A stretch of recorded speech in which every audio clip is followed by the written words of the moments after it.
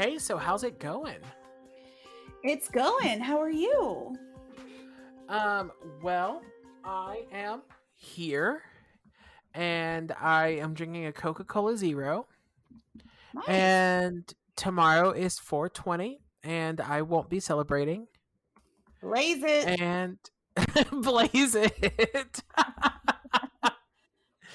And yeah, so that's where I am in life. And I'm going to try very hard not to fall asleep onto my microphone today. So just every so Yay. often, if you could yell something just to wake me up, that would be great.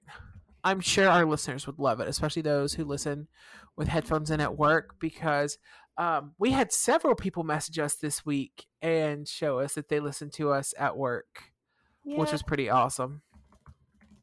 Yeah, I like loved those. Please keep sending them. They make me so happy to see you guys.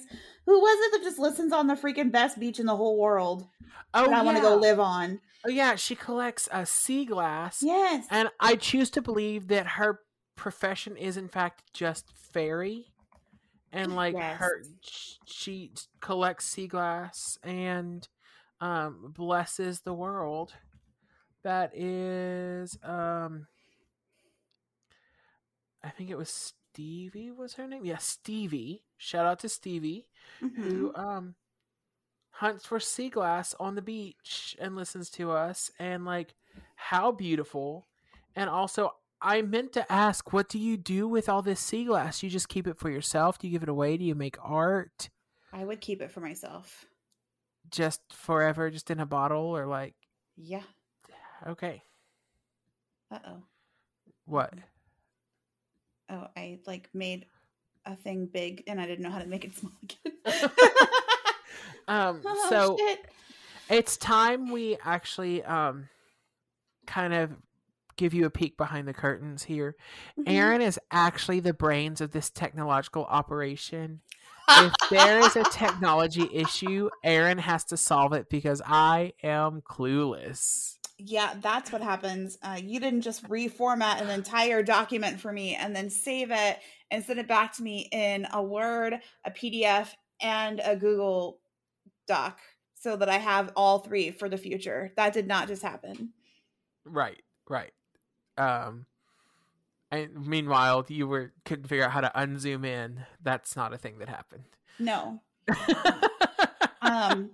I mean, luckily for you, you're going to stay awake during this one because I'm going to yell a lot. Great.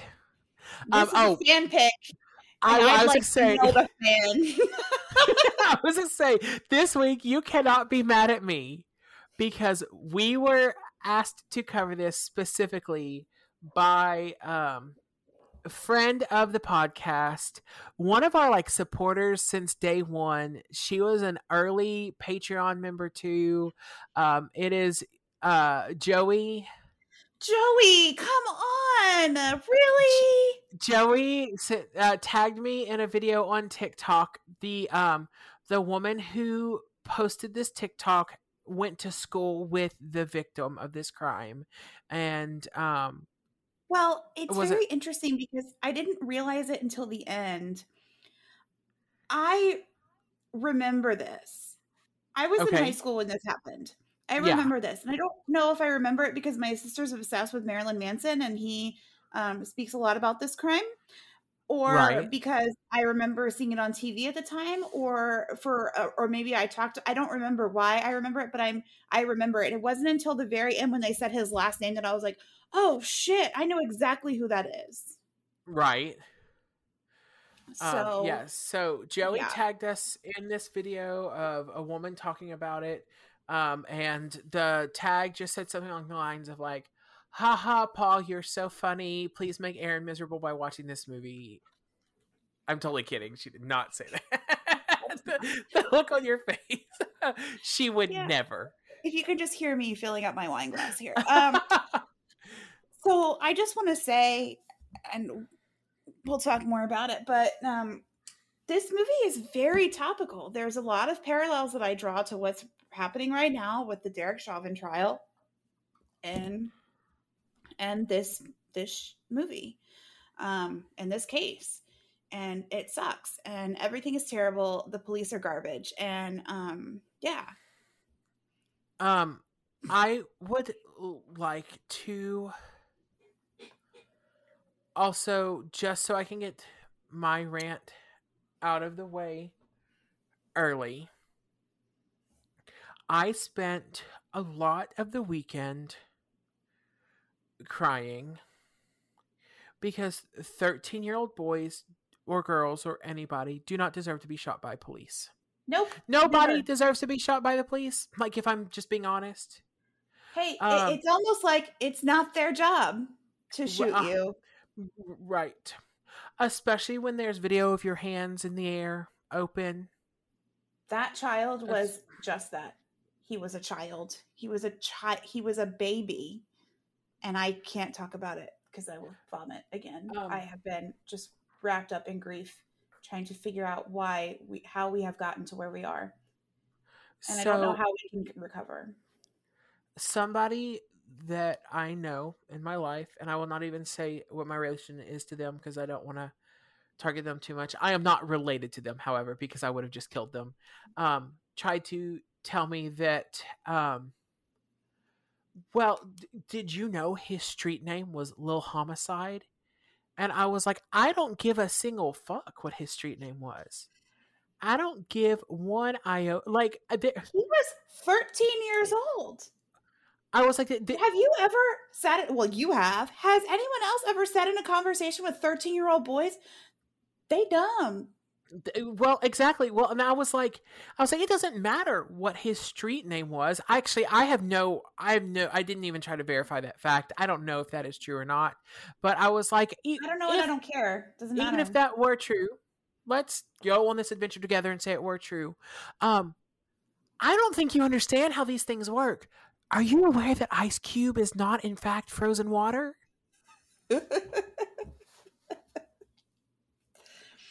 Wait, what about, is Snoop Dogg really a dog? Yeah. Remember when he was a lion? That's why he had to go back, because he was too scary as a lion. Too scary. Yeah. So I'm just real mad. I'm real mad a lot. I'm real mad a lot. Me too. It's almost like your job, if you wear a badge, is to de-escalate, diffuse, disarm, not kill. It's almost like that's not your job. Here, and I told another friend this last week, human beings have proven like we cannot responsibly own guns. No one can responsibly own a gun. So what we need to do is take all the guns, throw them away. We just yeet them to Mars, wherever. We'll just yeet them somewhere else. And then we'll just give everybody a musket that had a gun. You get a musket now. And you have to think long and hard while you load that musket. And make sure you get the shot off right the first time. So you can't pop off and mistake your taser for a gun. And you can't pop off and shoot a child that has his hands in the air because you have a musket. And it's going to take you a long ass time to do it. I mean, I see what you're saying. Hear me out. What if instead of a musket, it's one of those things that's shaped like an ice cream cone that's got a foam ball with a string attached? Oh, yeah. And that's all you get. I will say this, like, it'd be entertaining to watch people shoot each other with stuff. Can you imagine? Or like, you know what? Everything has to be settled with the giant Q-tips from American Gladiator. Yes. That's a great idea. You're welcome. You know what? I don't want to make light of the situation because it's not light, but also like I can't wrap my brain around this. More people have been killed by police this year than there have been days in the year.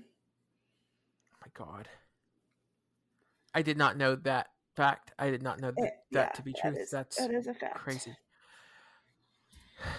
So, I mean, like I said, the whole system is broken. We got to throw it away. Start over. Just throw the whole thing away. It's all garbage. Throw it away. I just wanted to get that out of out of the way because it would not be fair to Adam Toledo to not talk about it. It would not be fair to me because that is heavy on my heart, and it will come out. If you said this is topical, it will come out in just a rage spiral for me if I don't address it early. And by the way, this is lifetime sentence, and I'm just tired existentially. Me too. I will just end up saying this. I saw some video of a protest this weekend, and instead of saying, say their name, say his name, say her name, it was, we don't want to say another name. Right. I feel that on like a molecular level. That's just shattering. Oh my God. Okay, so let's get to this really depressing case. And tune in next week when we cover the history of Sesame Street. I'm already crying. Okay, this week I watched Bomb City. It was released in 2017. It stars Dave Davis. He plays this whole movie, I did not know what his first name was because it sounded kind of like Brian and kind of like Ryan, so I just call him Brian Ryan. Okay. He's from The Walking Dead, True Detective, The Big Short, and Logan. And he's going to be our biggest star in this movie. What's his name? Dave Davis. Okay. Let me look him up. Oh, I know him. Okay. Yeah. It also stars Luke Shelton. He plays Cody. He's been in Watch Jessica Die and The Weekender. And then finally we have May Renfro. She plays Jade. She's from American Satan, Slick House, and Hunter Street. This really is an ensemble cast, so it's really hard to pick out like the quote unquote stars. These are the people that kind of feature heavily, or the story is really about. So yeah. We open in front of a school. There's wind blowing and flags banging against a flagpole. One of them is a Texas flag, so I'm sure this story is going to be absolutely fucked. Someone starts yelling about fucking shit up. We hear bottles breaking and a crowd of people yelling. Then a bunch of guys with mohawks get out of a car with chains and weapons. They're being approached by a much larger group of dudes in Letterman jackets, and I didn't know that was a personal nightmare of mine until just now. Right. We cut to some dude droning on about teaching kids to destroy everything and whether that's a lesson we want to impart on them. I can confidently tell you from the year 2021, sir, that yes, it is in fact what we want to teach our children. Yeah. He pulls out a leather jacket and says it was once worn by a quote unquote weapon wielding goon. And since it's a black leather jacket, obviously the goon in question was on a mission to kill. And I just wrote, is this a darker version of Footloose? Like, what is happening? Yes, and then they started to dance just the Macarena for 3 hours, and no wonder you're so upset now. Yeah.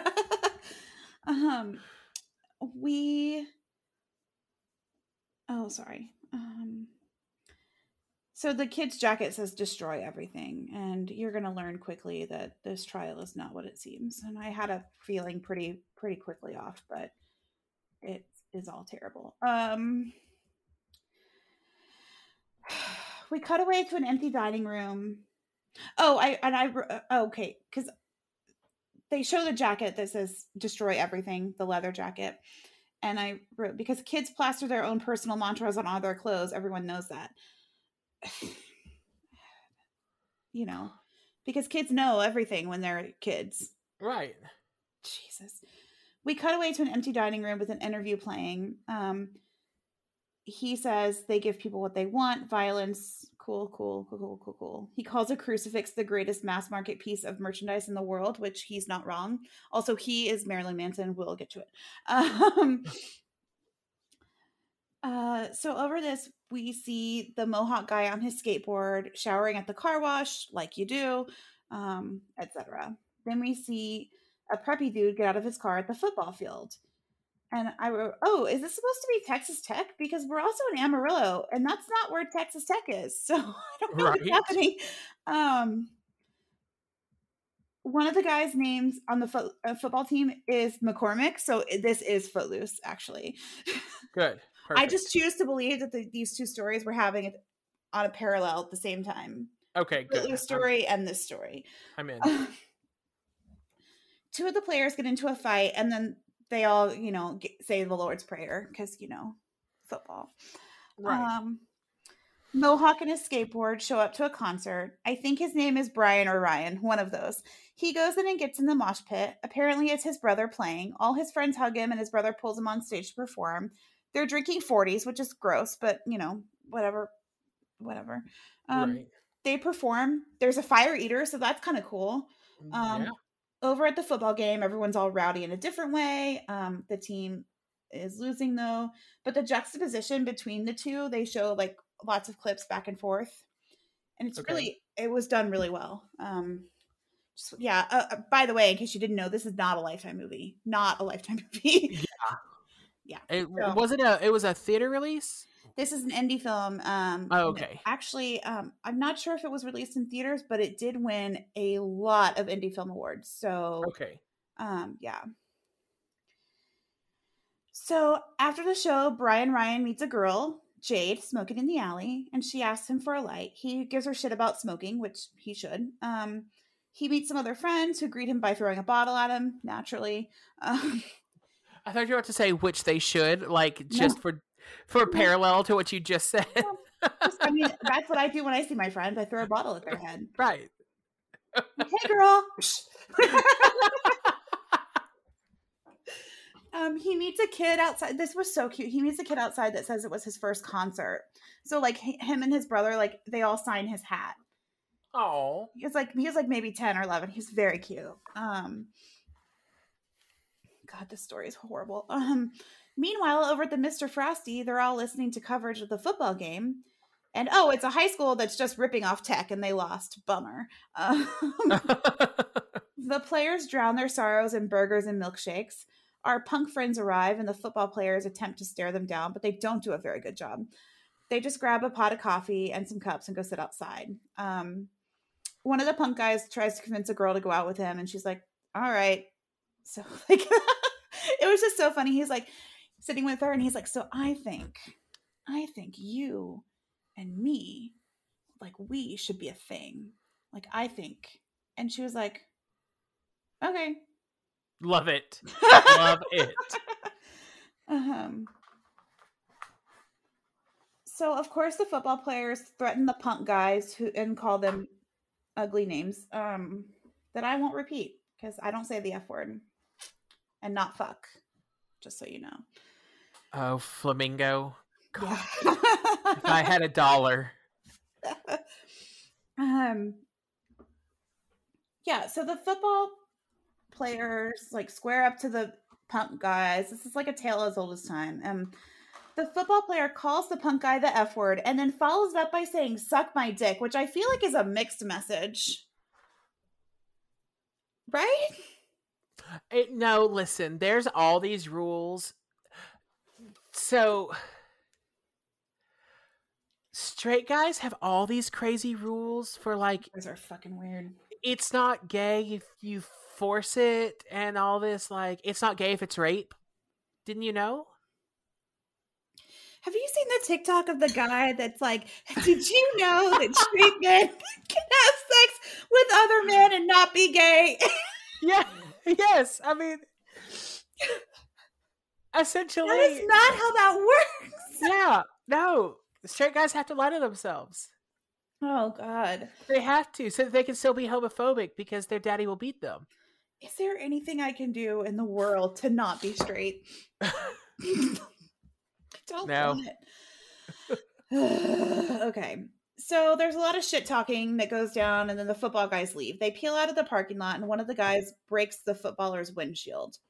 And the footballer is Cody, whatever his name is. He sucks. So, back in the courtroom, the lawyer gives us the Webster's Dictionary definition of punk, and I just wrote, please go fuck yourself. Okay, so when you have to grasp at straws using the dictionary, you're like, fuck you. When one side of the court brings out a dictionary, you know it's a bad day for them. Right. Oh God. He calls their clothes a statement of malicious intent. Okay, I have a question. Did the clothes say fuck the police? Because that's not malicious intent. That's not even malicious intent. There's a whole song about it. And also, fuck the police, dude. Did their clothes say, I want to burn your house down while you're in it? No. Okay, then I think we're done here. I cannot roll my eyes hard enough for this nonsense. So our punk friends wake up the next day all hungover to some dude banging on the door. It's their landlord looking for rent. So Brian Ryan is short on the rent, and so the landlord gives him a week to figure out the rest. He goes to see his parents, who are watching a show about nuclear bombs. And this is like a recurring theme. I guess during the time they were building a facility in Amarillo. Yeah. And there was a lot of like controversy over it. Which is how the movie got its name. It's really interesting. The punk kids talk about this a lot, and the jock kids don't ever do anything. So, well, of course not. And so Brian Ryan, he's at his parents. His mom is upset. Or I wrote, his parents seem so nice and sweet. Like, his dad kind of gives him a hard time about having a mohawk. He's like, go get a haircut. And his mom is like, here, I made extra food. You can take it back to your friends. I'm sure all of y'all could use a nice home-cooked meal. And I was just like, these parents are so sweet. And so his mom gets upset with him, though, because the name of his band is White Slave Traders. And he's like, Mom, we're all slaves to authority, okay? Okay, I'm glad that was in the movie, too, because that's in real life, and I kept it out of my notes because I was so uncomfortable by it, but it is factual, and then I was uncomfortable by having left out the fact. Yeah. So I found his response to be, like really funny and off the cuff and a very teenager. I don't know what the fuck I'm doing in my life yet, and so this is how I feel. Right. I'm just also glad that like Mom called him on his bullshit so that now I can mention it. Yeah. Brian Ryan and his brother go to make some road signs that aren't actually road signs, and we'll get to what that is at the very end of my notes. He talks about wanting to start booking bigger bands for the venue that they work at, and then he takes off saying he has some stuff to do. That night, he goes out skateboarding and drops something in someone's mailbox. I think it's rent. And then there's just a lot of him skating around town. The football guys pull up next to him and call him a chupacabra and then throw a bottle at his head, and it breaks like on his head. At least his friend missed his head. Right. Damn. Also, what kind of insult is chupacabra? I don't know. It's Amarillo. It's barely even Texas. I don't know.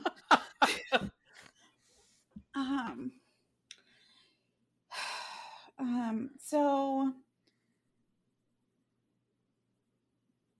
the punks, So the punks are over at their hangout talking about how the whole town is going to get blown up by the nuclear power plant, right? Brian Ryan is out on the street bleeding from the head, and he does not look like he's doing well. His friend Jade fixes him up with duct tape, which can totally be used during a medical emergency, I'm sure. We can have Dr. Sarah tell us more about that. Do we need to pay Sarah? He makes her promise him to always be armed somehow because they need equalizers. Brian Ryan, they go to a party. He's brewed up some homemade alcohol, which everyone hates, but also keeps drinking because it has a lot of alcohol in it. So, I mean, that's okay. We've all been there. Yeah. Desperate times, I guess. So they all party and shoot fireworks at each other like you do when you're 18. Did I ever tell you about in college whenever I tried my first quote margarita? No. What was it made out of?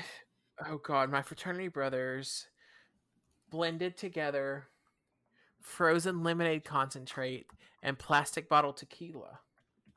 So for years, I wouldn't try margaritas because I thought I didn't like them. And then when I tried them, I was like, oh, what I had was a science experiment that was failed. Yeah. But all my fraternity brothers just like downed them like nobody's business because it was alcohol. That's what I'm reminded of.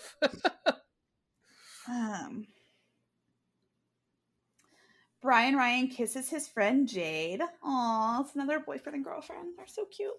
So later, Brian Ryan and a friend are out tagging and get caught by the cops, but they manage to outrun them. Unfortunately, they get followed, and the cops request permission to force entry for taggers. Okay, great. Which I just wrote, no, we don't need police reform. This is all fine. Were all the police left-handed too?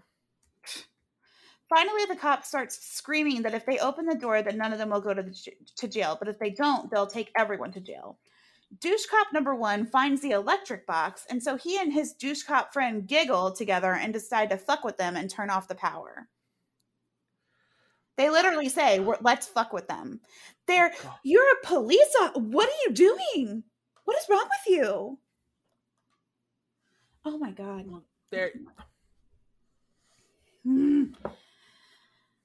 I wrote, here's an idea. Why don't you go and do your fucking job? So they cut the power and then barge into the place like the big, bad, strong men that they are, and they arrest everyone. They, of course, are unnecessarily rough with them. They point guns in their faces. They mace them, the works. One of them starts feeling up Brian Ryan's girlfriend while he's handcuffed on the floor. Great. I hate it. Then he sticks his gun in her mouth. No. And I wrote, this is a great movie. I'm so happy right now.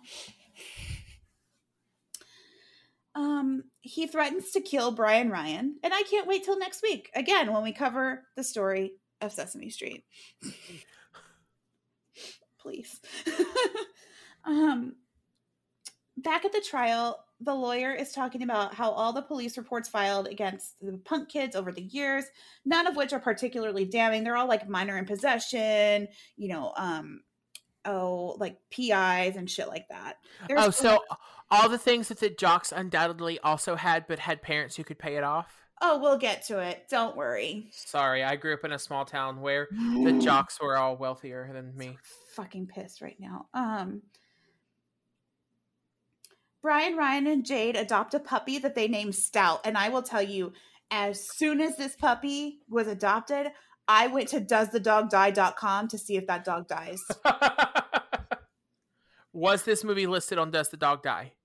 It was, but the dog doesn't die. Good. Yes. Because I wrote, if this dog dies, I'm quitting the show.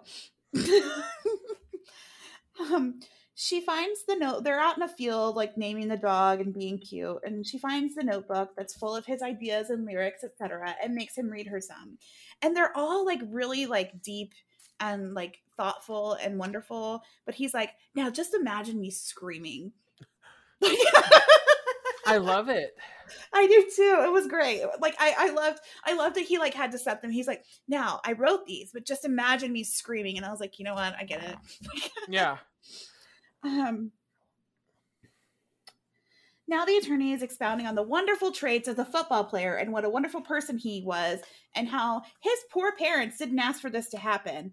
And this is the part where I said, I don't know who's on trial here, but I have a really bad feeling about this. Yep. So we see the football jocks drive around, and then at a pasture party, they all scream about...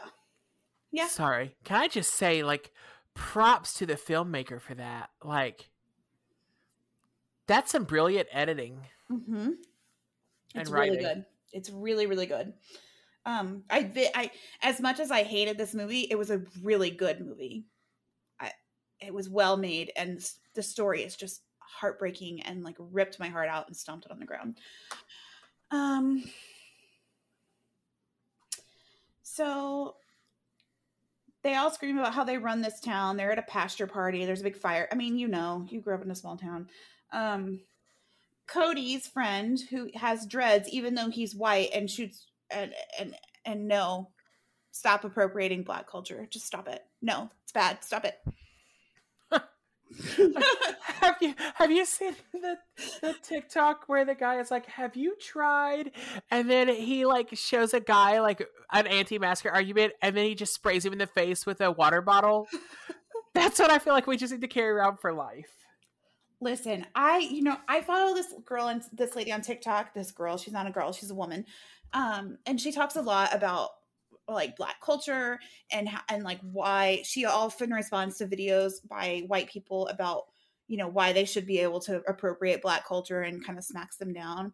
And, you know, I went to the Bahamas once and I got cornrows put in my hair, and I am deeply ashamed of that. I was deeply ashamed when I got them, and I'm still deeply ashamed about it 20 years later. Right. Ugh, I hate everything. Don't do that. You look stupid anyway. Anyways, so this guy with the dreads has managed to rig his windshield wiper fluid to actually be whiskey, which he shoots into everybody's mouth at the party. This sounds like a horrible idea. Anyways, so I just wrote wiremen. I don't get right. It. The cops pull up and it's the same asshat from earlier that was feeling up Jade. Same guy, the one that stuck a gun in her mouth. So he just comes and puts his mouth directly on the sprayer of the truck. Oh no, this is what he does instead. He tells the kids to go home because the party's over. He high-fives a couple of the players because of course he does. And then they all leave. He all but offers to tuck them into bed and read them a fucking story. He smacks their ass, says good game, and then like says I'm proud of you, hugs them, kisses them on the cheek and sends them home. Great. Yeah. So of course they go out and start pulling down street signs and doing things that responsible young men do with their free time. Over on the punk side of town, they're all surprised by a crash. Oh, and it's not they're all, it's just one guy. I thought there were all of them there, but they weren't. I was just not paying attention. So he's surprised by a crash. It's the football guys. They took one of the signs and like threw it in his window. Like a whole ass street sign. Like one of the painted street signs? Yeah. I know what those are, and that breaks my heart. Yes, we'll get to what they are. Well, we'll kind of get to what they are. I'm sure you can round out the details. Yeah. They mention it in the ending. So, shockingly, instead of going home, the football kids just moved the party to a parking lot. No. Yeah. So, the one punk kid that was home when the sign came, crashing through the window, chases after the football guy. And when he gets out of his car, he's greeted by all 50 of them, and they beat the ever-loving shit out of him. Like, they beat him. I thought they were going to kill him. So they finish, and he screams that they better pray, and threatens to kill them all. He gets in his car, but before he can leave, one of them plows his truck into his car. What fucking assholes. I hate everyone in this movie except the dog. Yeah. So the other punk kid comes home and finds the broken window.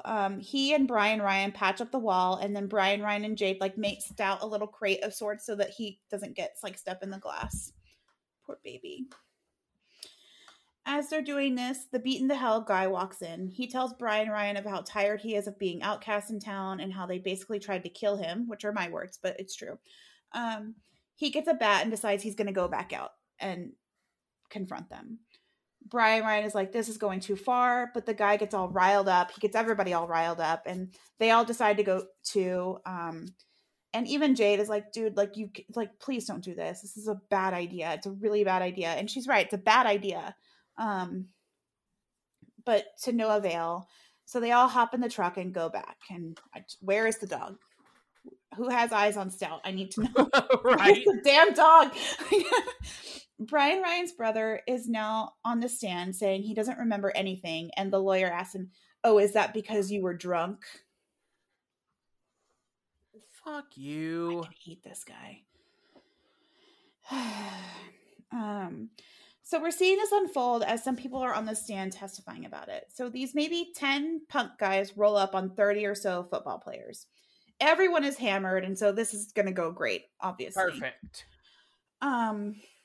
A girl on the stand says these fights never really actually happened, that usually both sides just show up and talk shit. No one was ready for what actually happened that night.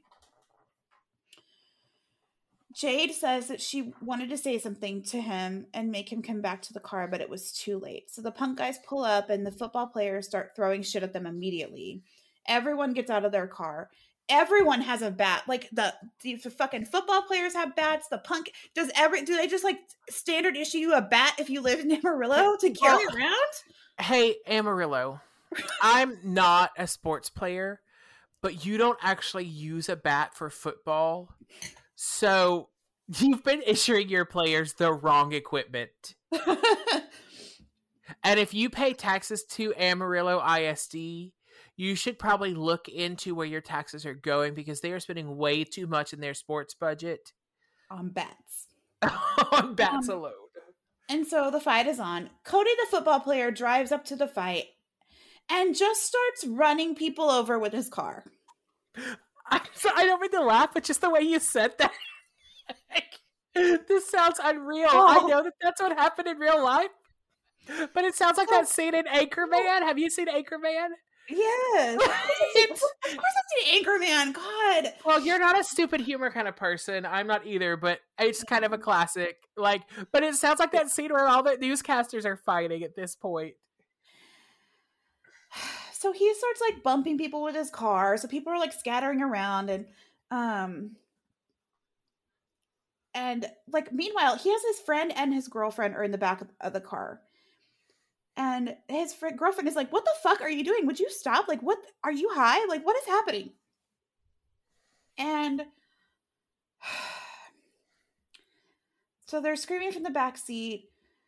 Cody busts a U-turn, like, or like almost really a donut in the parking lot. And he sees Brian Ryan, who spots the vehicle and starts running.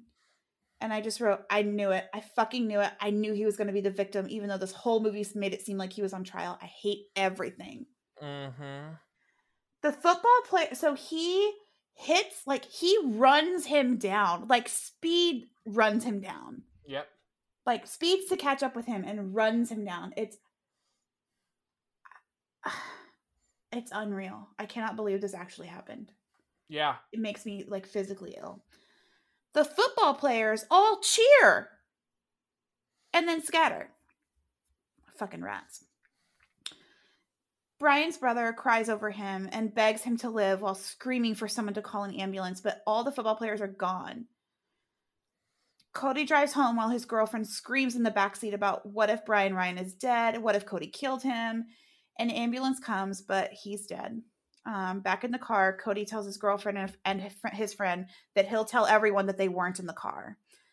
Which, I mean, that's so stupid. I like that phrasing. I'll tell everyone you weren't in the car. So I was driving, and Stacy and Marcus were not with me. But like, yeah. So they leave, and Cody like starts crying and hitting his steering wheel and screaming, and I'd feel sorry for him, except that I don't at all, not even a little bit. I just don't kill people. Maybe you won't feel guilty about it. I don't know. This is why all teenagers need adult supervision at all times. Yeah. Sometimes 2 and 3 adults on them, like depending on how teenagery they are. I just wrote, it sucks to suck, bro. Like, Brian's brother calls his parents and tells them to come to the scene, not even the hospital. No. Cody's girlfriend is on the stand describing watching her boyfriend murder someone and how it was worse than any nightmare. And I agree. She says what Cody did was wrong, but it wasn't hatred. And then she looks that lawyer dead in the face and tells him, you can't defend what Cody did. And so I take it back. I like 2 people in this movie. There we go. Her and the dog. They show a chilling fucking shot of Cody running up on Brian Ryan with a huge smile on his face. And I know it's conjecture, but I don't disbelieve it. Not conjecture. Oh, God.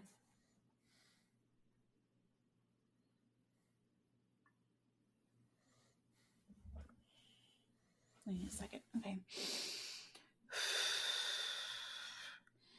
The police come to Cody's house to look at the car. And now it's the prosecution's turn. Thank God Cody's lawyer is going to shut the fuck up for now. But don't worry, he'll be back. The prosecutor talks about how he never even tried to brake or swerve to avoid hitting Brian. And now how Brian had remained conscious as he was dragged under the car, and how the impact was so severe that it tore his collarbone from his shoulder. Oh.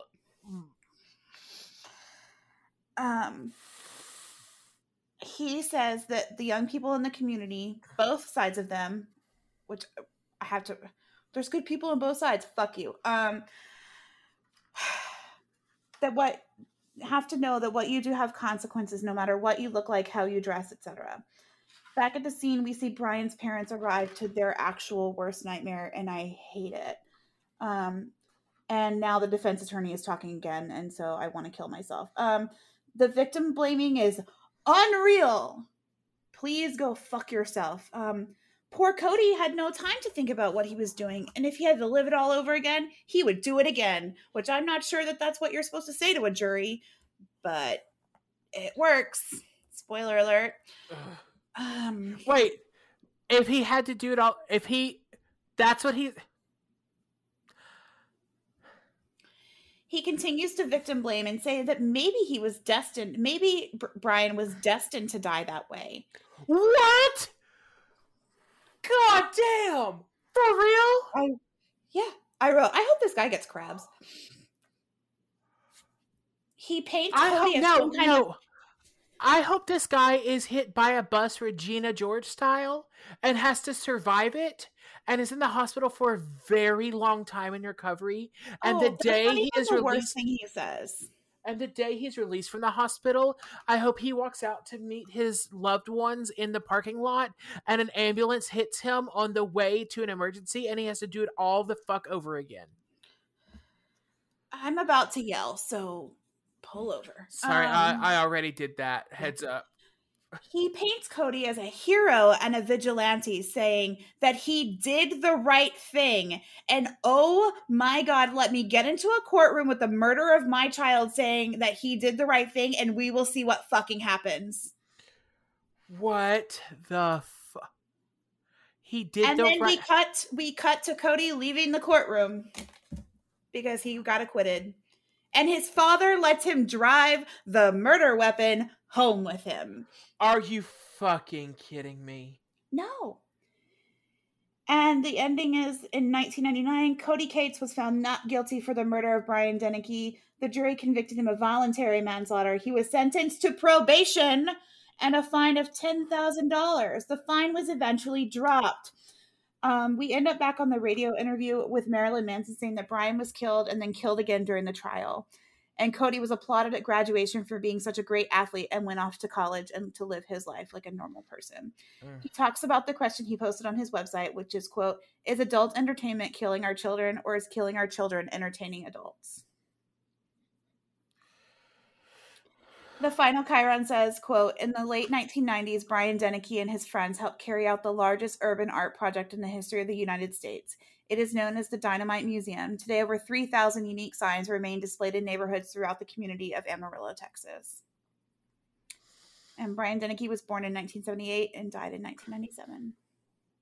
My God. And I hate everything, so thank you. My God.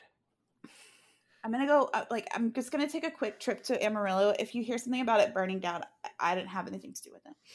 But when she said a quick trip to Amarillo, what she meant is she is coming to Shreveport to spend 2 to 6 weeks. She will be here in 45 minutes and her phone will be off. She will, however, leave a crazed, Jodi Arias style voicemail for somebody in Amarillo about how she had to stop for gas and how she was driving the wrong way on the interstate. And isn't that funny? God. This story had me in tears. And then when I remember that I knew it somehow already, and I don't remember, and I hate that I don't remember, but I may have even known somebody that knew him, and I wish I remembered better. This story is heinous. Yes. And I don't know where Cody Cates is today, but I hope he has crabs too. Permanent crabs. Super crabs, if you will. So, super crabs. You have to have kryptonite to kill them. Listen, here's the thing about crabs. It's like, it won't kill you. It'll make you miserable, but then you'll have to live the rest of your life knowing that you had crabs. And if they don't go away, then you have to admit it to people. Or you don't, and then there's a whole lot of other stuff that goes on with that. So I like that. Okay. So my sources at the top, I read Wikipedia, of course. There's the article, The Death of Brian Deneke. There was a Texas Monthly article that was really good. A People magazine article, a Vice article, something from Panhandle PBS, and then my personal favorite website, which I in fact sent you a screenshot of because you needed to know how professional it was. Yes. It was in fact red text on a red background, but the background was textured with red images, and it was titled in all caps, "I have spikes" with 3 exclamation marks. And it can be found at the very professional members.tripod.com/Amanda_Muth. So I think Amanda Muth went to school with Brian from what it looked like. And so it was a lot of close information, like someone who was close to the people involved. And I want to commend this movie. I forgot, at the end, as they're rolling the credits, instead of the regular credits, they showed actual photos of Brian and his family, of the art project, and of like how he was living his life, and they interspersed it with some crime scene photos. It was really well done. Good. Really well done. I would hope that it's close enough to what happened that the family was happy with it. I think it was very poignant, and it was certainly incredibly enraging. So this movie is what was mentioned in that TikTok by the woman who was friends with him. And so that is how we found out about it. Again, thanks to Joey for pointing us to this case, because I did not actually know about it. And thanks, Joey. It is an important case, even if it is tough. It is. No, but it's so important. And I think especially right now, just the parallels between, these people were bad, quote unquote, bad people, and they would have probably died this way anyway. Fuck all of that. Right. So in 1997, a teenage turf war erupted in Amarillo, Texas. On one side was the mostly clean-cut jocks who played football at the local high school, and on the other side was members of the punk rock community. And the skirmishes, which were both like verbal spats and fistfights, became more and more frequent and escalated in intensity until eventually, on December 12th, 1997, the turf war turned deadly. And I'm going to be honest, that setup sounds like just a bunch of bad tropes. Like if you wrote a book like this, it would not be believable to me. Like no, they'd be like, you need to. An agent would not pick this up. Yeah. Right. An agent would not pick this up like, oh yeah, turf war between jocks and punks. Like, are you kidding? Like, oh, okay. So the weekend before, on December 5th, there had been a scuffle between the two groups outside of a coffee shop, at which 17-year-old Dustin Camp, who was the center of the junior varsity football team, had gotten into an argument with several of the punks. I'm saying everything in quotes, just know that like whatever. It escalated. Dustin's windshield had been smashed, and though he denies it, the punks say that he'd taken swipes at them with his car before peeling off down the boulevard. Well, considering what happened, I believe it. Right. So now, a week later, he'd returned to the coffee shop to see how to like try to get in a rematch. Beside him but he was such a good kid, he would never seek out an argument like that. Right. Beside him in his 1983 Cadillac set varsity tight end Rob Mansfield, and in the back seat was Rob's friend Elise Thompson, who was this poised, serious-minded girl who went on to graduate as the valedictorian of their class, the class of 1999. Was it not his girlfriend? No. So they, in fact... Well, then I would like to officially apologize to her for lumping her in as his girlfriend. I'm sorry. Like, you don't need that in your life. I apologize. Ugh. Well, see, and the movie might have made it that way. They didn't, but they were very close, and he was like, "Hey, like, let's go," and she was, just with him. So I made an assumption there. Well, didn't you say that the person who committed the crime was named Cody in the movie? Yeah, because his real name was Dustin, so that's what I'm saying. They could have taken a little bit of license. Yeah. So, Elise had heard the rumors, but and Elise is actually kind of the hero of this story, by the way. So you mentioned like that she was the hero of the trial, and she really kind of was. So Elise had heard the rumors, but she didn't believe that they were going to be like anything more than the normal, like, the normal spats that were going on. There was a lot of talk, but boys rarely did anything more than throw a few punches. She kind of had justified to herself. But Dustin turned his Cadillac onto Western Street. The coffee shop came into view, and a large group of boys in varsity jackets stood outside, along with dozens of students who'd gathered to watch, knowing that something was supposed to happen that night. Several punks armed with bats and chains approached, challenging the Docs to a fight. I know.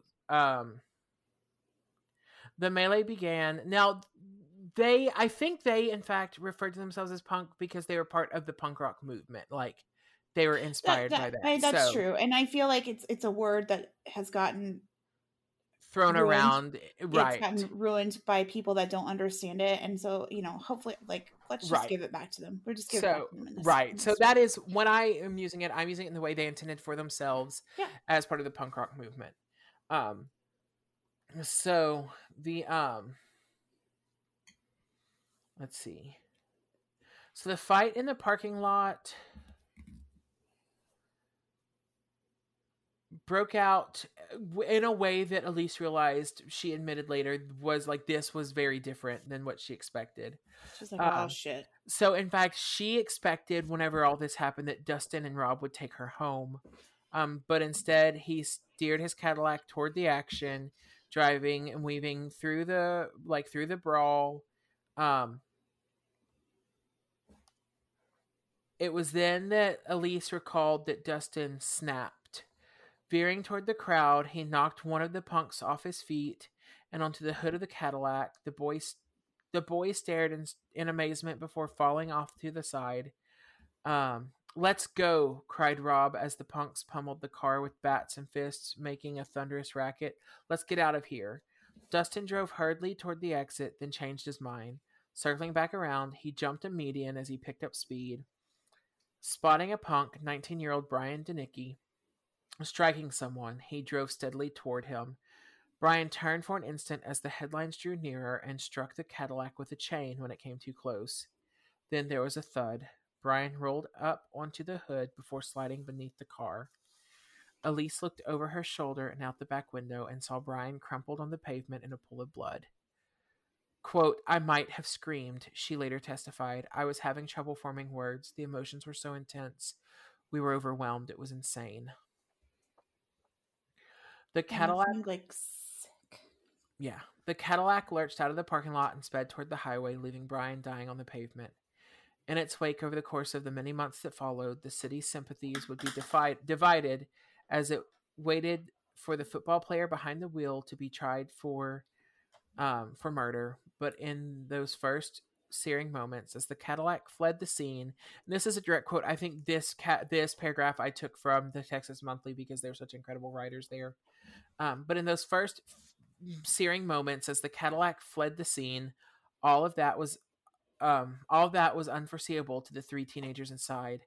After what seemed an interminable amount of time, Elise leaned forward, trembling, and asked the question that was no doubt on their minds: "What if he's dead?" But there was no what if. Brian was, in fact, dead. So, Brian Deneke was born in Wichita, Kansas. He was the younger of two sons to Michael Max Deneke, who went by Mike, and Elizabeth Louise Beaker, who went by Betty. Which Mike and Betty, they're so sweet. Like, God, love that. Betty and Mike married in 1974. They had two sons, like I mentioned, Jason Michael and Brian Theodore. They settled in Southwest Amarillo in 1981. Deneke was a dancer in a Boy Scouts troop during elementary school. He attended Belmar Elementary, Paramount Terrace Elementary, and Crockett Middle School, and then Amarillo High School. He dropped out of high school during his junior year and earned his GED at 17. Oh, nice. And then he was an artist for Stanley Marsh III's art project, which was called Dynamite Museum, which consisted of handmade mock road signs scattered across Amarillo city streets. These signs are still scattered around Amarillo. They're beautiful. And they make it this really cool scavenger hunt of artwork around Amarillo. So he was this wonderfully talented artist. And the fact that he was tapped by Stanley Marsh III was just incredible. So if you're not familiar with Stanley Marsh III, he was the artist kind of behind this project, and he was arguably Amarillo's most famous resident. He is perhaps best known for funding or sponsoring the public art project Cadillac Ranch. Oh my gosh. Okay. I know exactly what that is. Yeah. So the same guy who funded that and kind of was one of the creative minds behind that, he funded the creative team Ant Farm to put it together, hired Brian Deneke and his friends to work on this public art project called the To our listeners, if you've never heard of Cadillac Ranch, Google it. It's incredible. It's so cool. I couldn't even imagine a world where somebody didn't know what that was. Like, but it's Texas, so it's Amarillo, Texas. I forget it. Not everybody knows that, but it just felt ingrained to me because Texan. But yes, for real, check it out. It's really, really, really, really cool. Really cool. Yeah, and so if you just kind of you have to look at the pictures because it's even hard to explain, but it is literally just a row of Cadillacs that have been planted in sand that are a kind of rotating art project. They are updated regularly. Most recent Cadillac Ranch headlines, they were painted black with insignia for Black Lives Matter last summer. Yes. I don't know what they currently have on them, but they are usually pretty topical. Yeah, it is a rotating installation, so it changes. So even if you've been once, it will change. Yeah. It's really cool.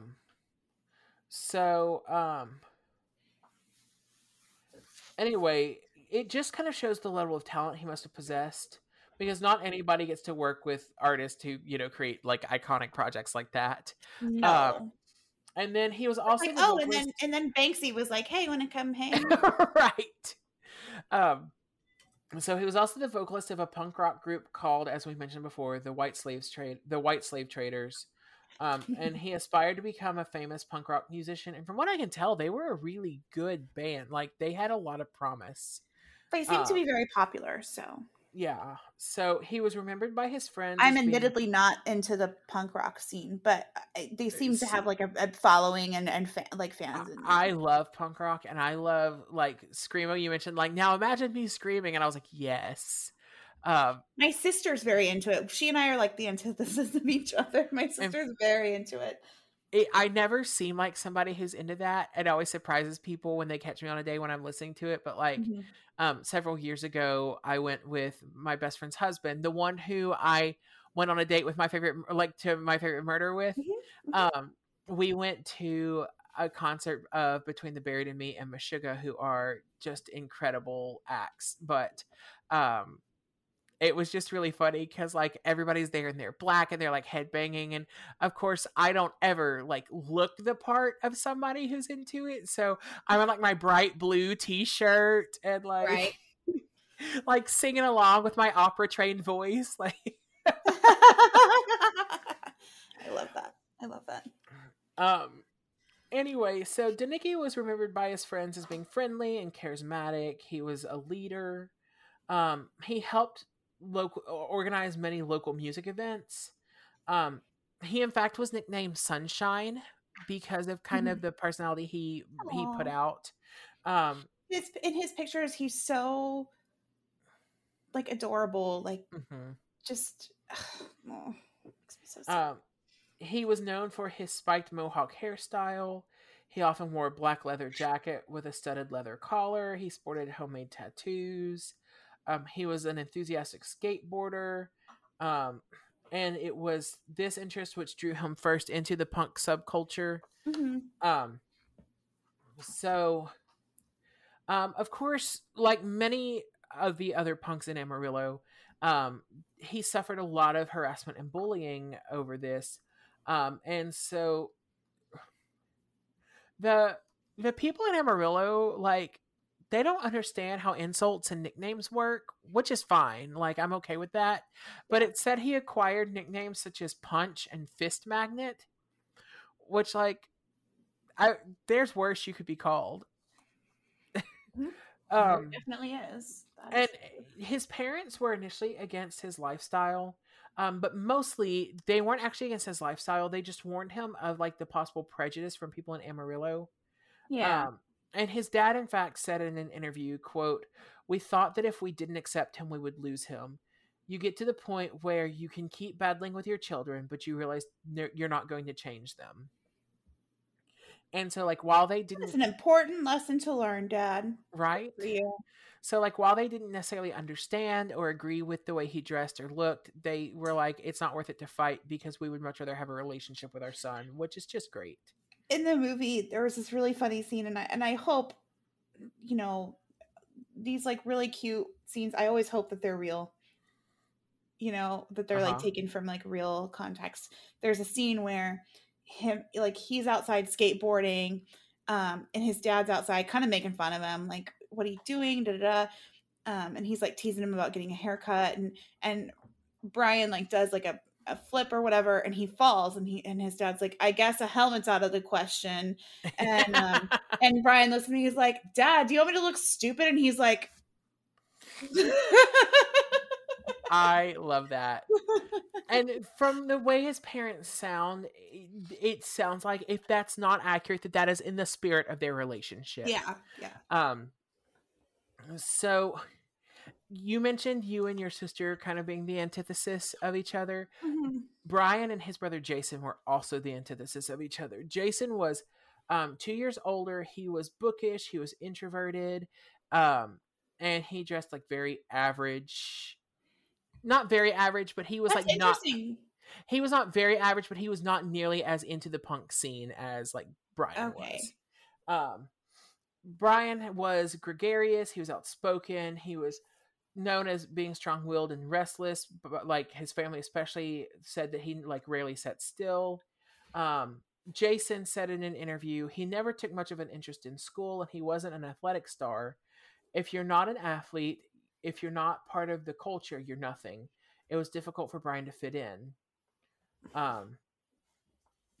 And so because of that, that's when he started... I know this is such a hard lesson to learn, and it's one that none of us learned until after high school.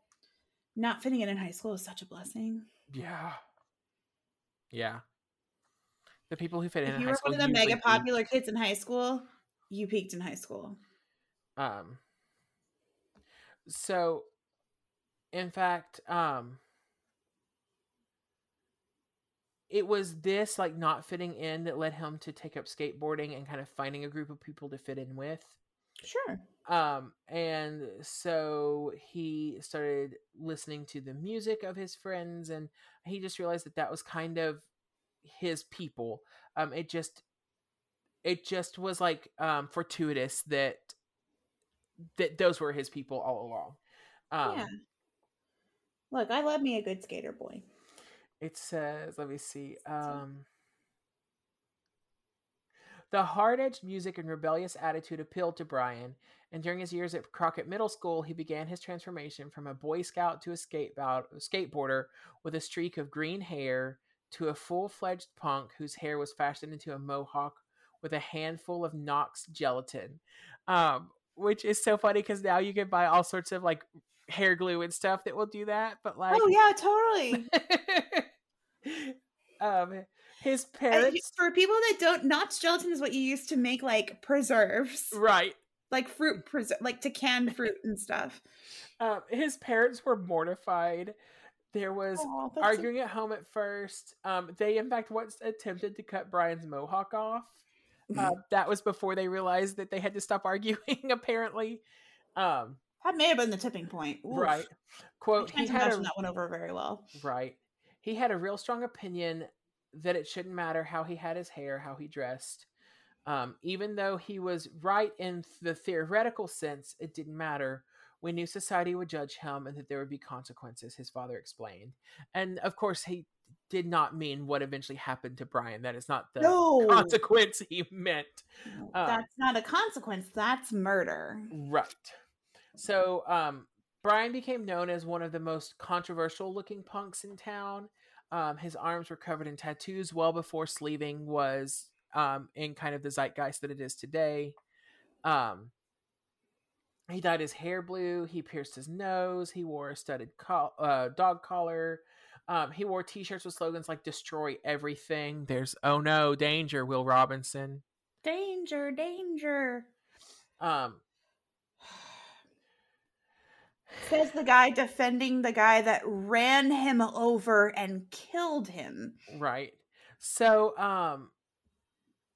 Marsh, the artist who hired him, said that he had a real sense of theater about him. And that's kind of the thing that attracted him to him. He said, quote, he was a smartass, and that's why I liked him. He walked around asking for it, and he grinned all the way through it. So Brian didn't have a car, so he walked everywhere, and that made him kind of a blatant target because he was very visible. Let's see. One of his friends, Jennifer, said people tried to start fights with him wherever he went. When people drove past him, they flipped him off or ran their mouth, calling him a freak or an F word or a worthless piece of trash. He'd smile and say things like, "Oh, you're such a big man."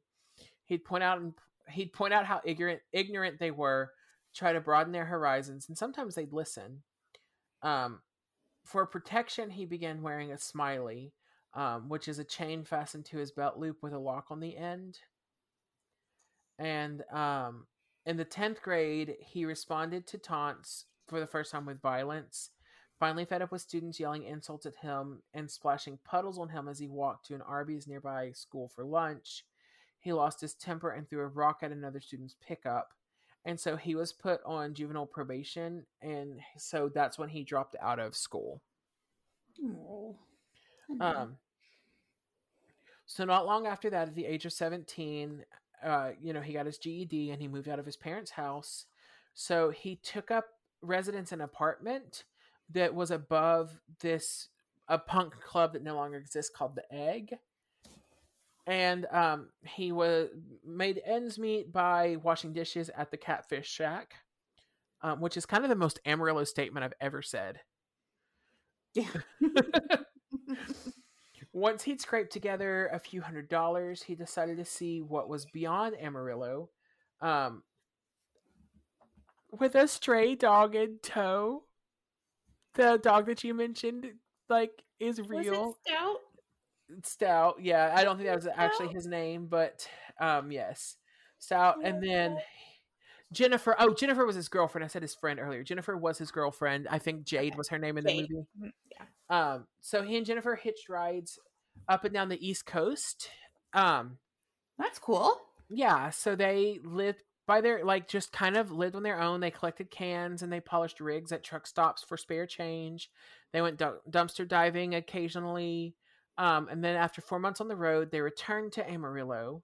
And that's when Brian began working for Marsh, putting up the road signs. Some had weird kind of what's the word I'm looking for? Surrealist paintings on them. Mm-hmm. Others had these like absurd sayings on them, like "road does not end." One of his favorites said "Lubbock sucks eggs." Yes, they show that one. I love that. Which Lubbock does suck eggs. Right. I concur.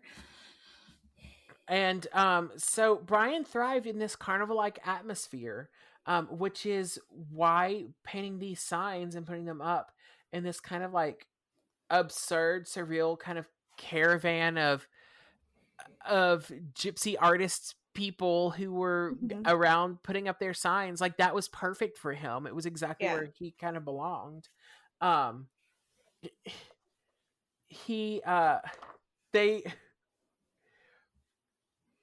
Marsh would blast bullfighting music out of a pink 1959 Cadillac and a yellow submarine themed hearse,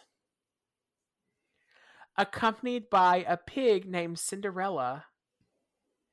And occasionally Marsh would wear a top hat and read poetry while they were putting up their artwork. So like, it sounds like what you're saying is like this kid was like really fun and creative and smart and dynamic. But everyone was like, he has a mohawk. He scares me. Yeah. He just needed to get out of Amarillo forever. Like, it just wasn't the place for him. He needed to pack up and move to Austin. He would have been understood and thrived. Yeah.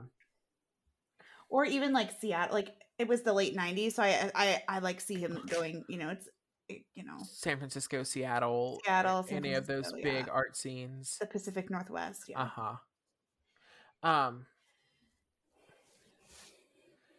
So Brian would walk door to door trying to persuade the people of Amarillo to allow him to place dynamite museum signs in their front yard. And he actually was really charming to adults, even like despite, I use in air quotes, despite his looks. Marsh explained. It's almost like that's only one part of his personality. No. So weird. Quote, he looked bizarre, but he could walk toward people with his hand out grinning, and they would like him before he got to their front door, Marsh explained. I called him Sunshine. He was boisterous, optimistic, fun. So Sunshine just stuck. So in my imagining of this story, he leaves Amarillo. He goes to the Pacific Northwest. He like does all the cool things. And then he comes back and he runs like as the cool like city council, whatever, because everyone loves him. You said runs, and I thought this was going to be like a flip the script. And I was like, no, we're not running anyone over in your version. No one's getting run over. No, he runs for like city council, or he becomes like the kooky mayor of Amarillo that everyone like loves, even though he's like super leftist. And they're all Republicans, but they're all like, but we love him. He's so funny. Like, I love this. So Brian just kind of assumed this larger than life place in Amarillo, and especially among like the punk subculture that he'd been so embroiled in, that he'd become such a part of. Rather, embroiled makes it sound negative.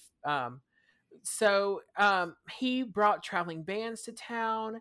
In fact, he earned a lot of money through the Dynamite Museum, and he kind of invested that into bringing all these bands in and making the 8th Street House a refuge for a place. The 8th Street House was this place he was kind of building that was a refuge for kids who didn't have a safe place to go.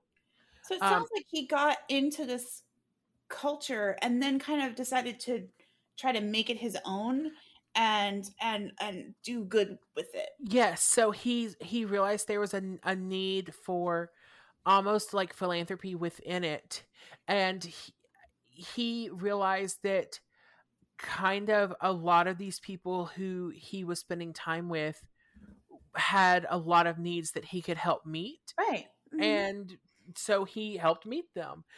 So he built this 8th Street House, which he did not like build it, but he created this, this community, that he brought people in. He provided them with food and a place to sleep. Brady Clark, who was a former Bomb City Skin, which is his first band, or one of the bands he was inspired by. It was really hard for me to follow that Bomb City Skin, but it was either his inspiration or his first band. Okay. Something to that effect. So Brady Clark said Brian's main goal, and he had saved a lot of money for it, was to start an all-ages place for bands, poetry, art, and theater. He wanted to have a place where kids could hang out, be in their own element, and not get harassed by a bunch of drunk rednecks. He wanted to give everyone something constructive to do with their free time. Sorry. I would have... No, you got me too. Don't. I would have killed for something like that. Doing this research was really hard for me because I identify a lot with Brian. Yeah. In that I was the artsy kid who grew up in a small redneck town. I just stayed at home all the time. That's how I dealt with it because I couldn't have survived out in public. This story is just so horrendously awful. Yeah. So, however, while he was working hard to give everyone else something constructive and wonderful and good in their own free time, he was fighting his own battle with alcohol addiction. And so his blood alcohol level on the night he died was very high, actually. But does it mean that someone deserved to run him over? No, not at all. It was 0.18, nearly twice the legal limit on the night of his death. That night he'd spent the previous few hours. So it was not as high as I had been led to believe, but it was still, pretty high. But he'd spent several hours drinking leading up to that point.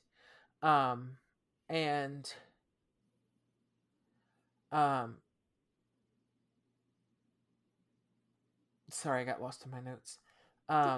That night he'd spent the previous few hours at his brother Jason's house, listening to records and drinking beer before deciding to drive up to Western Street. And then I think it was Texas Monthly said, quote, whatever Brian's motivations were when he joined the fighting, whether it was out of loyalty, vengeance, or drunken bravado, Jennifer was sure that he didn't expect to die. I remember after he was hit, there was a cheer, she said flatly, steeling herself against the heartache of the memory. No. We ran to him as soon as he went down. He was trying to talk, but there was too much blood coming out of his mouth. So Jason just put his arms around him and held him while he died. What the fuck? So as the Cadillac sped away... I don't know if it's like the fact that I was in high school when this happened, and even though I don't know these kids, I know these kids. Right. I know who they are. And God, this is just, I don't ever cry on this show. And this is gutting me. Yeah. So as the Cadillac sped away from Western Street, Elise Thompson sat in the back seat, stunned in silence. Her mind reeled. Let's see. And she recalled that Dustin Camp said, y'all don't have to go down with me. I'll tell them you weren't in the car. Like, that was actually what he said. And again, I just... Dude, get wrecked. I hate you. But we were in the car, Elise said firmly. So yeah, that's her response to him as well in the movie. And then his friend turns around and he's like, I don't think you understand what a big deal this is. And I'm like, I'm pretty sure she fucking does. And that's why she's arguing with you. That's directly from her testimony. She said, Rob turned to her and said, first he called her Nancy, which is her first name, like to show his power and authority and brains over her. And he said, you're an 18-year-old boy. You don't have a brain. Right. I don't think you understand how serious this is. So that's when Dustin lost his composure and broke into choking sobs, banging his head against the steering wheel. But later, I don't know if I transferred this into my notes, but he had looked at let me find this quote, because this is... I feel so bad for him if he didn't bring all of this on himself and then get off scot-free. Right. This I'd left out of my notes on accident, but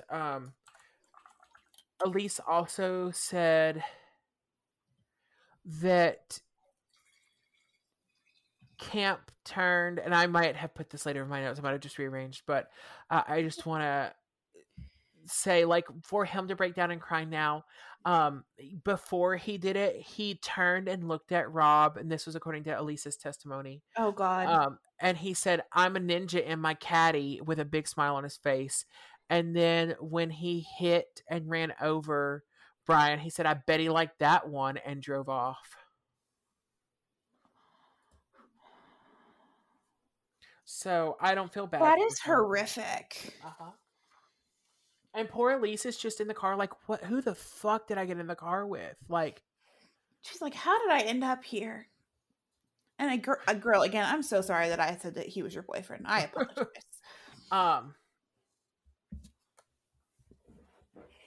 Yeah, and so then... Oh, get fucked. I don't care about any of this information about Dustin. So... Yeah, he's the worst. Oh, yeah. So the media would try to paint pictures using quotes like, "Dustin has $1 million smile and a sense of humor that's contagious," from one of his family friends. Brock Turner is such a promising young man. Yeah. Eric Chauvin was just doing his job. What's her name that killed Dante Wright? It was a tragic accident. She just reached and she just grabbed the wrong weapon. I'm so sick of these fucking excuses.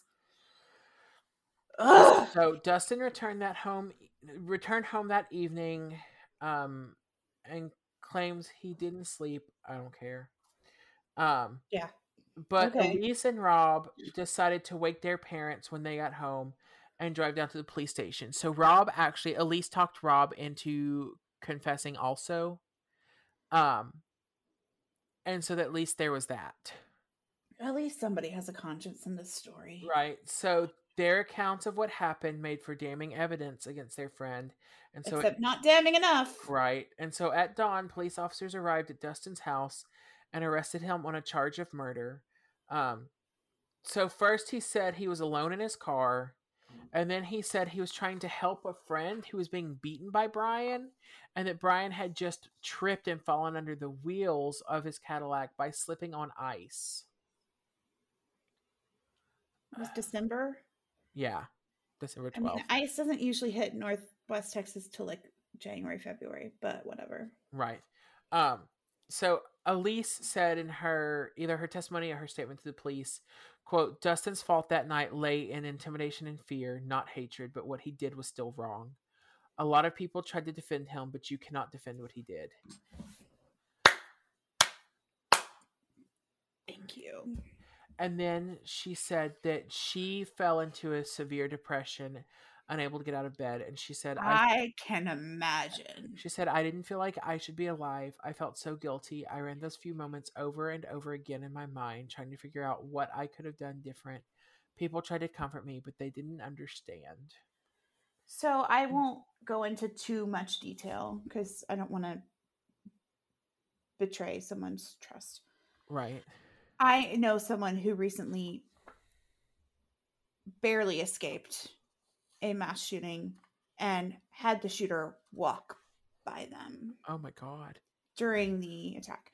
And I cannot imagine how emotionally scarring that is to witness other people die and then just be expected to just like keep living your life. Right. Like, because, right, the world keeps turning, life goes on, whatever. And it just, that kind of stuff, like, just stops me in my tracks. Because I wouldn't be able to. No. There's no way. I know myself, I would not be able to recover from that. And it hits different when it was somebody that was like an innocent bystander who has been forced by whatever circumstance to watch this horrendous thing unfold and now has to just like keep living. Yep. So horrible. So Elise, hopefully with lots of therapy, but it doesn't say.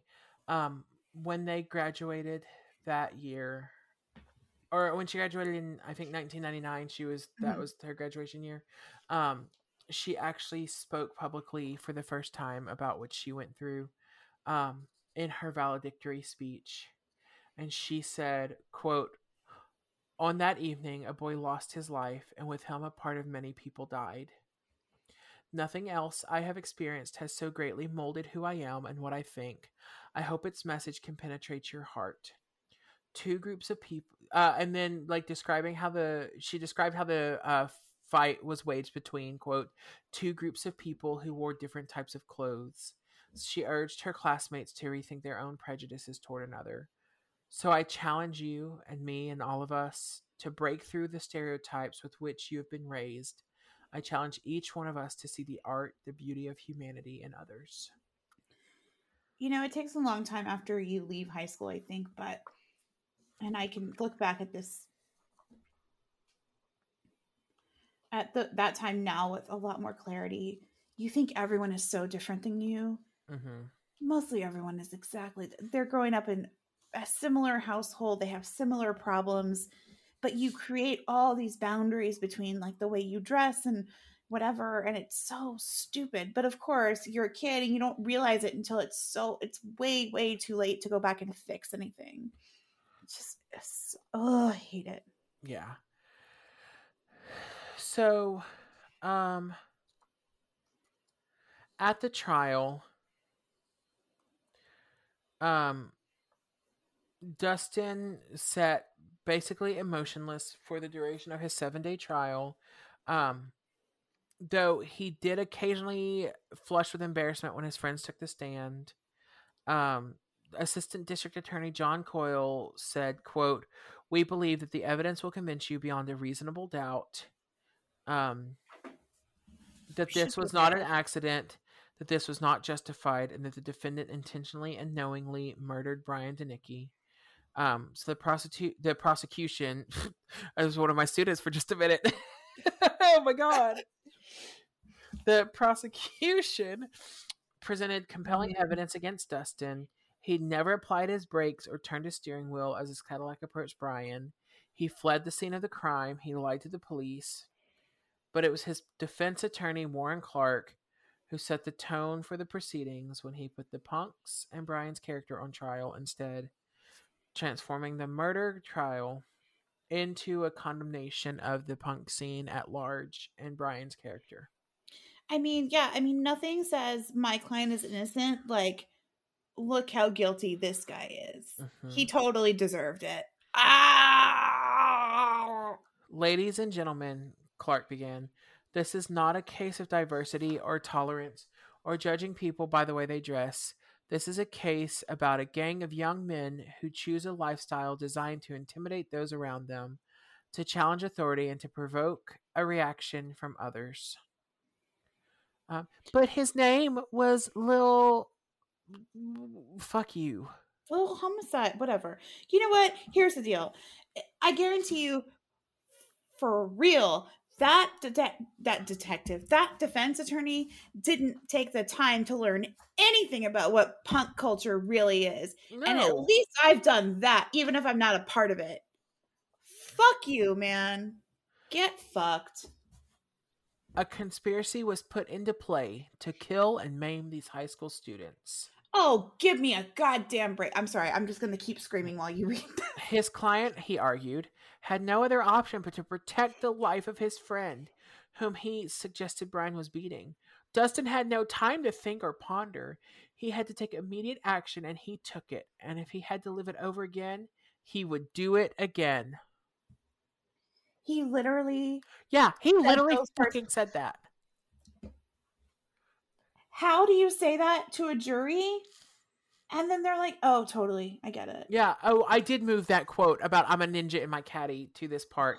And like the jury heard those words. The jury heard Rob and Elise admit to that.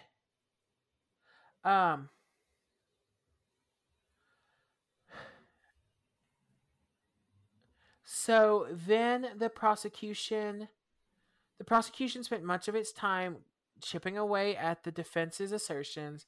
For instance, testimony suggested that it was another boy, John King, not Brian Deneke, who had struck Dustin's face in the parking lot. Additionally, that comment, "I'm a ninja in my caddy," hardly reflected the state of mind of a panicked teenager trying to save a friend's life.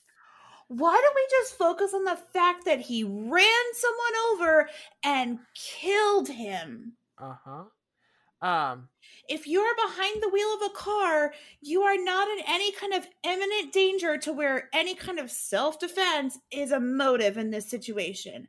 Fuck you. The trial, however, ultimately belonged to the defense, who tried to establish that Brian was just a belligerent teenager prone to violence, who was therefore an imminent threat to Dustin and his friends. Quote, "I had never seen eyes so cold and dark," testified Brian's former Boy Scout troop leader, Tom Sherlin, about an argument they'd had over a skateboard when Brian was 13. "He told me that I was a son of a bitch and that he didn't need to be in my troop anyway." The police officer, Jeff Stephenson, Jeff Stefferson is what I tried to say.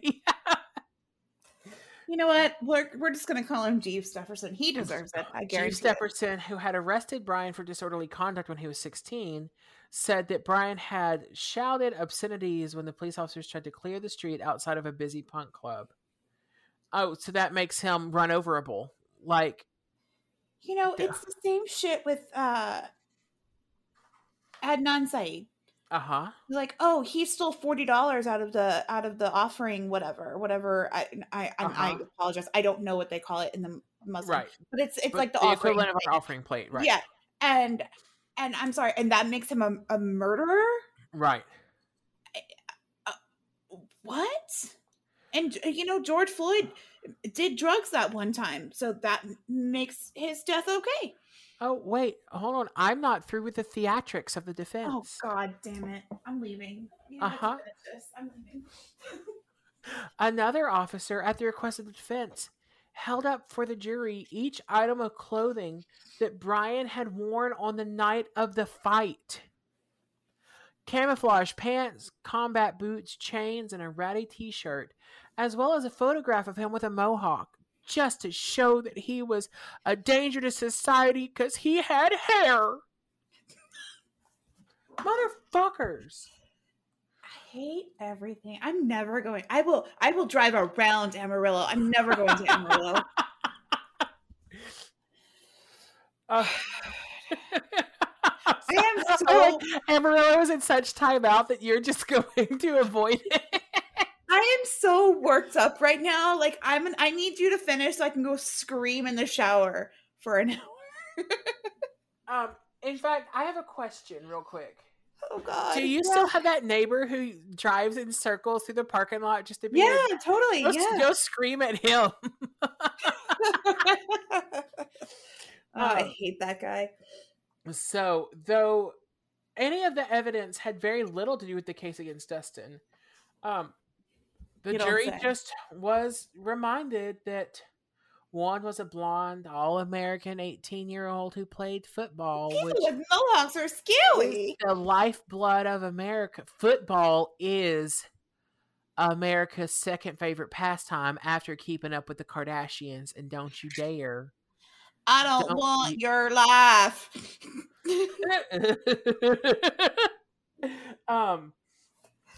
While one was, the blonde All-American center of the football team, the other dyed his hair and put gelatin in it for cripe's sake.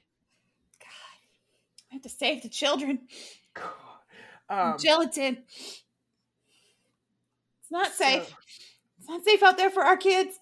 Also, Dustin took the time between his initial arrest and the trial to shed to shed all of his muscular physique, so he'd look a lot slimmer and therefore weaker. He did the Brock Turner. Yeah. Brock Turner did the same thing. Yeah. Mm-hmm.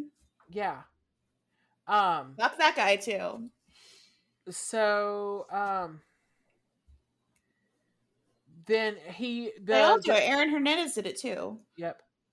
But that's a slightly different case, but the defense made sure that he used words like, God-fearing boy and all-American and all those things to refer to his client, and things like thugs and goons to talk about Brian and his friends. You're a practicing Christian. Uh-huh. Yes? Mm-hmm. What does God think about murder? I forgot. Let's see. We will have no other gods before him. We will not refer ourselves on anything. We know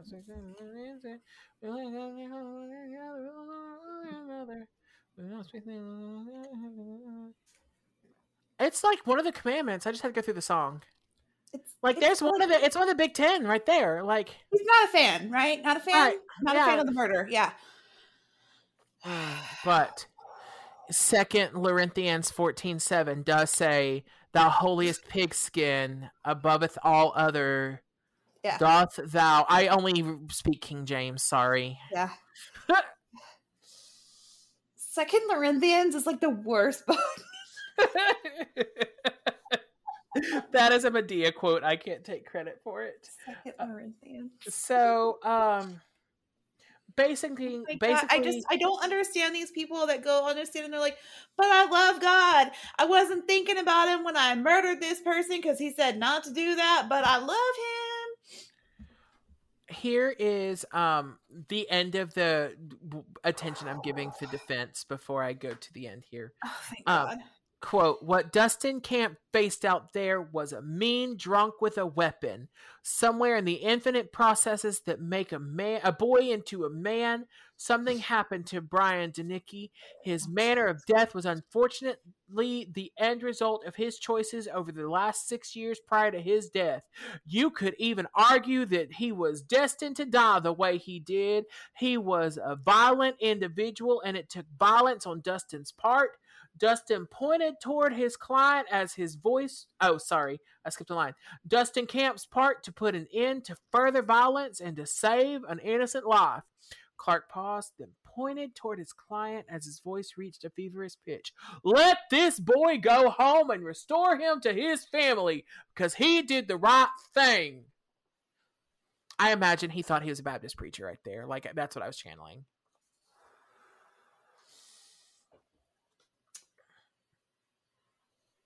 I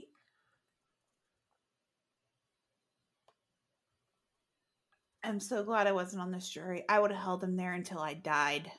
I would have held them there until I died. I would have been the one holdout, and they know. Oh my God. First of all, if your defense is that the victim deserved to die, who the fuck are you?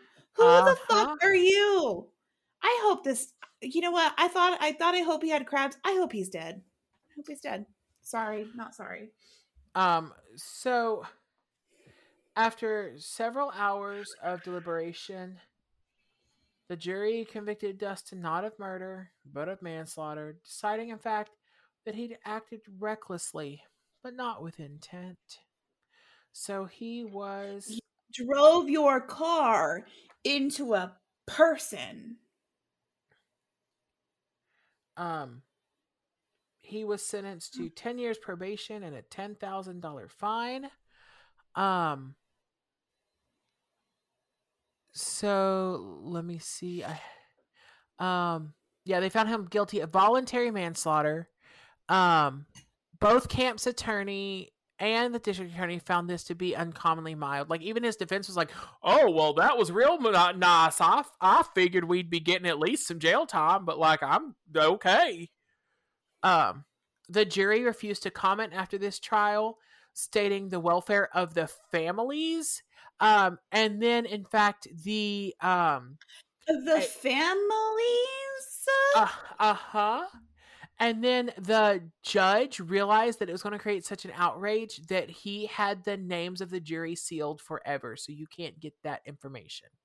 And then basically what he said, let's see.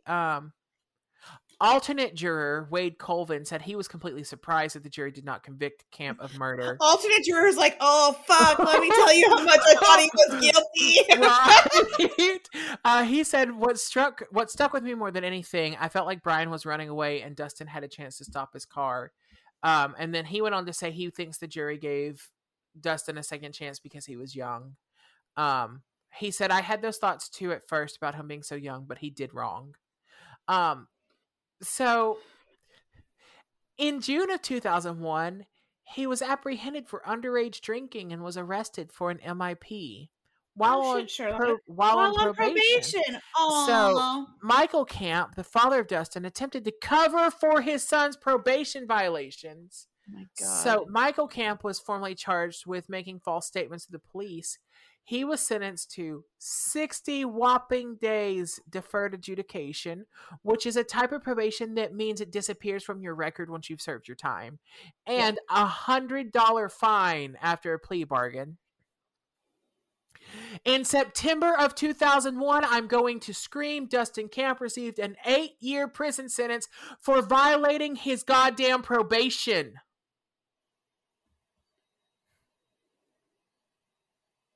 He was paroled in 2006. He served more time for having alcohol as a child than for fucking killing a human life.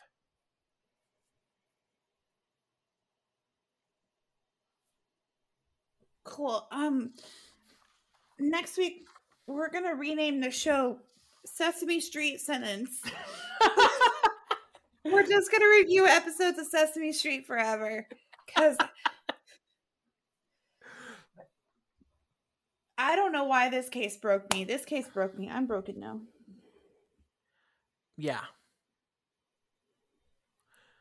Oh, yeah.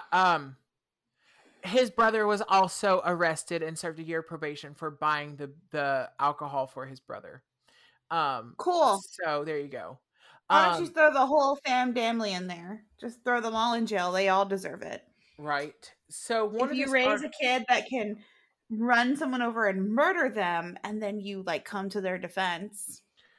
One of these articles, and I wish I'd written down which one this was.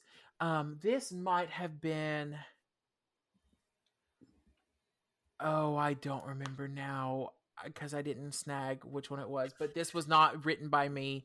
I will not take credit, but it was so poignant. It says, there was little doubt about the message sent by the 12 men and women who sat in judgment that day.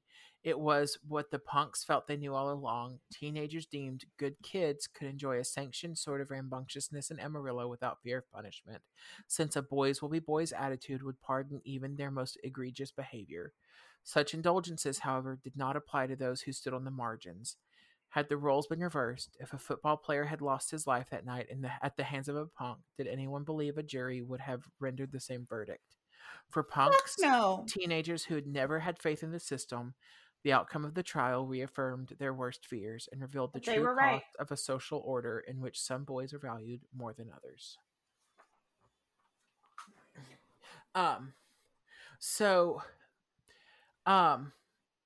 Several musicians were inspired through this.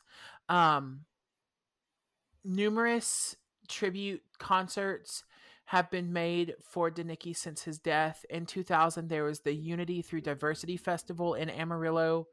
On the 10th anniversary of his death,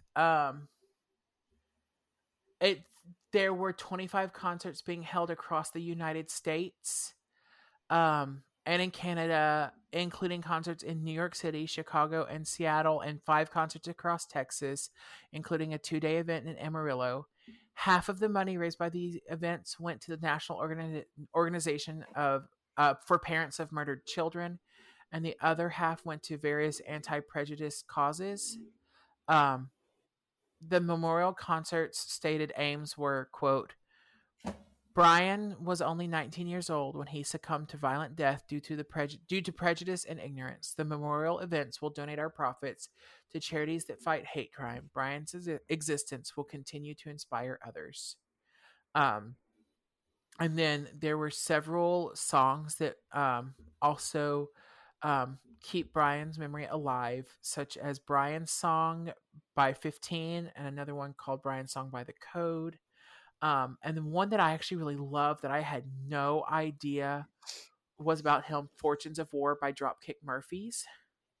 Oh, I actually know that song. Yeah. I know that. Sunshine Fist Magnet by Against All Authority and Sunshine by the Swellers. And then one titled Brian DeNicki by Christopher Owens. So just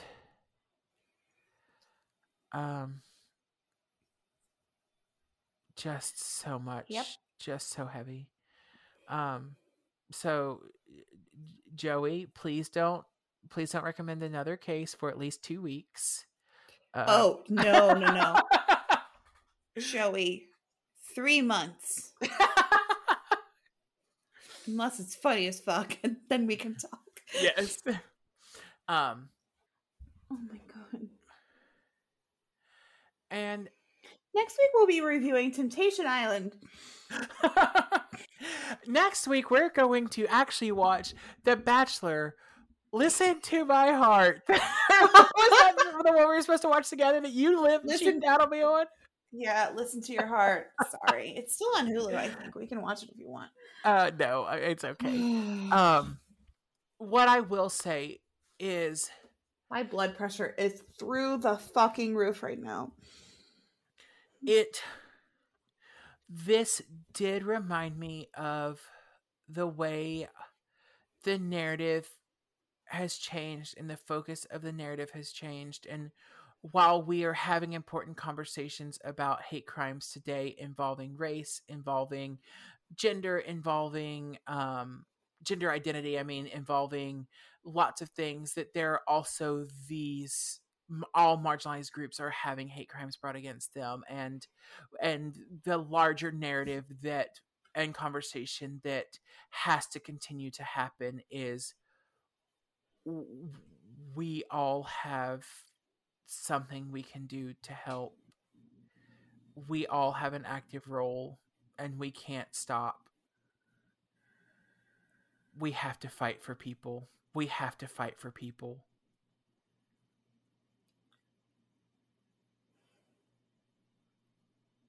I used to quote Dr. Seuss at a time like this, but we don't quote Dr. Seuss here anymore. I'll quote Mr. Rogers. Look for the helpers. Yes. So just know. I hate everything. I'm going to go cry in the shower for a week until we record again. Yay. Just know that we love you, listeners. Mm-hmm. And we appreciate you, and we are so thankful that you share your time with us, and that even whenever there are heavy cases like this, that you stay with us. I'm glad we covered it. Yes. I am. It needs attention. There's not nearly enough attention on this case because while I knew it in the past. I didn't know it recently. Right. And it's so unreal, and it's something I'm still getting used to, that there's still so many people in the world that just hate other people. I don't understand it. Yeah, it just takes so much energy. Yeah. To care about things that don't affect me. And legislation is being passed that should not be passed. Oh, let's talk about legislation for a minute. And get on my other high horse. The Texas Senate is in session right now. And what they should be talking about is the power grid. Because if you live in Texas and you don't know this already, we're in extreme danger of the power grid going down again in the dead of fucking summer this summer. So good luck.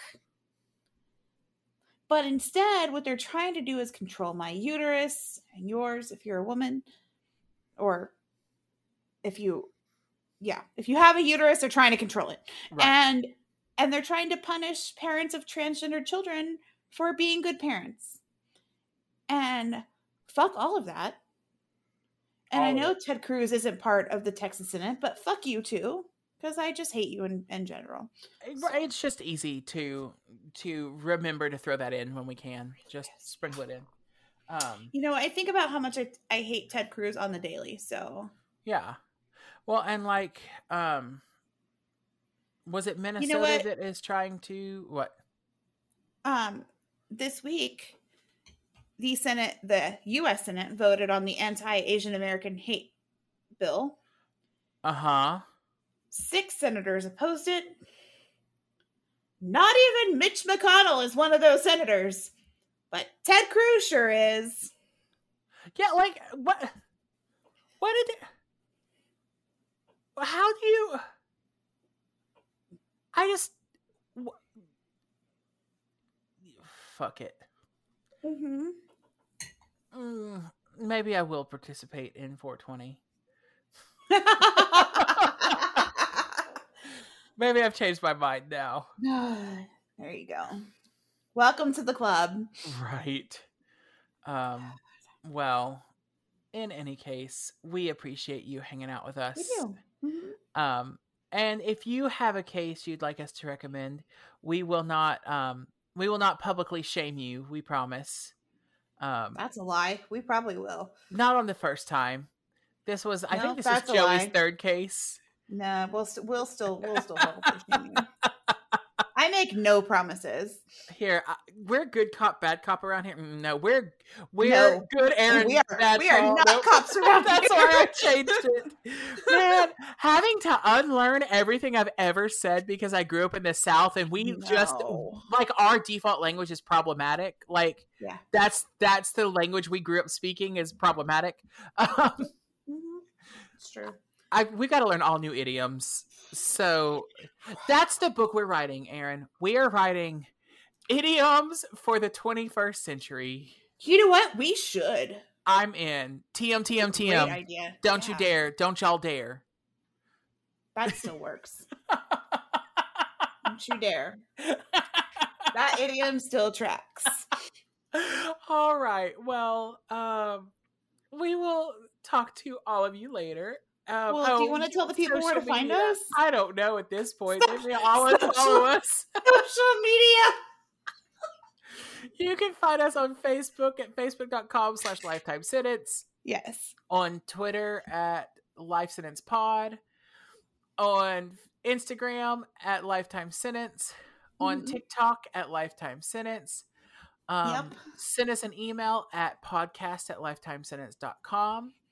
Find our website at lifetimesentence.com and follow us over on Patreon at patreon.com/lifetimesentence. This week I talked about Marie Laveau, the Voodoo Queen of New Orleans. Yes, and next week I have a really exciting story that our friend Franny is writing for me. So, oh, how fun! Yeah, I'm excited. So I am. I'm excited to hear that. And I just want to say, guys, until next time, fuck the police and don't forget to eat your vegetables.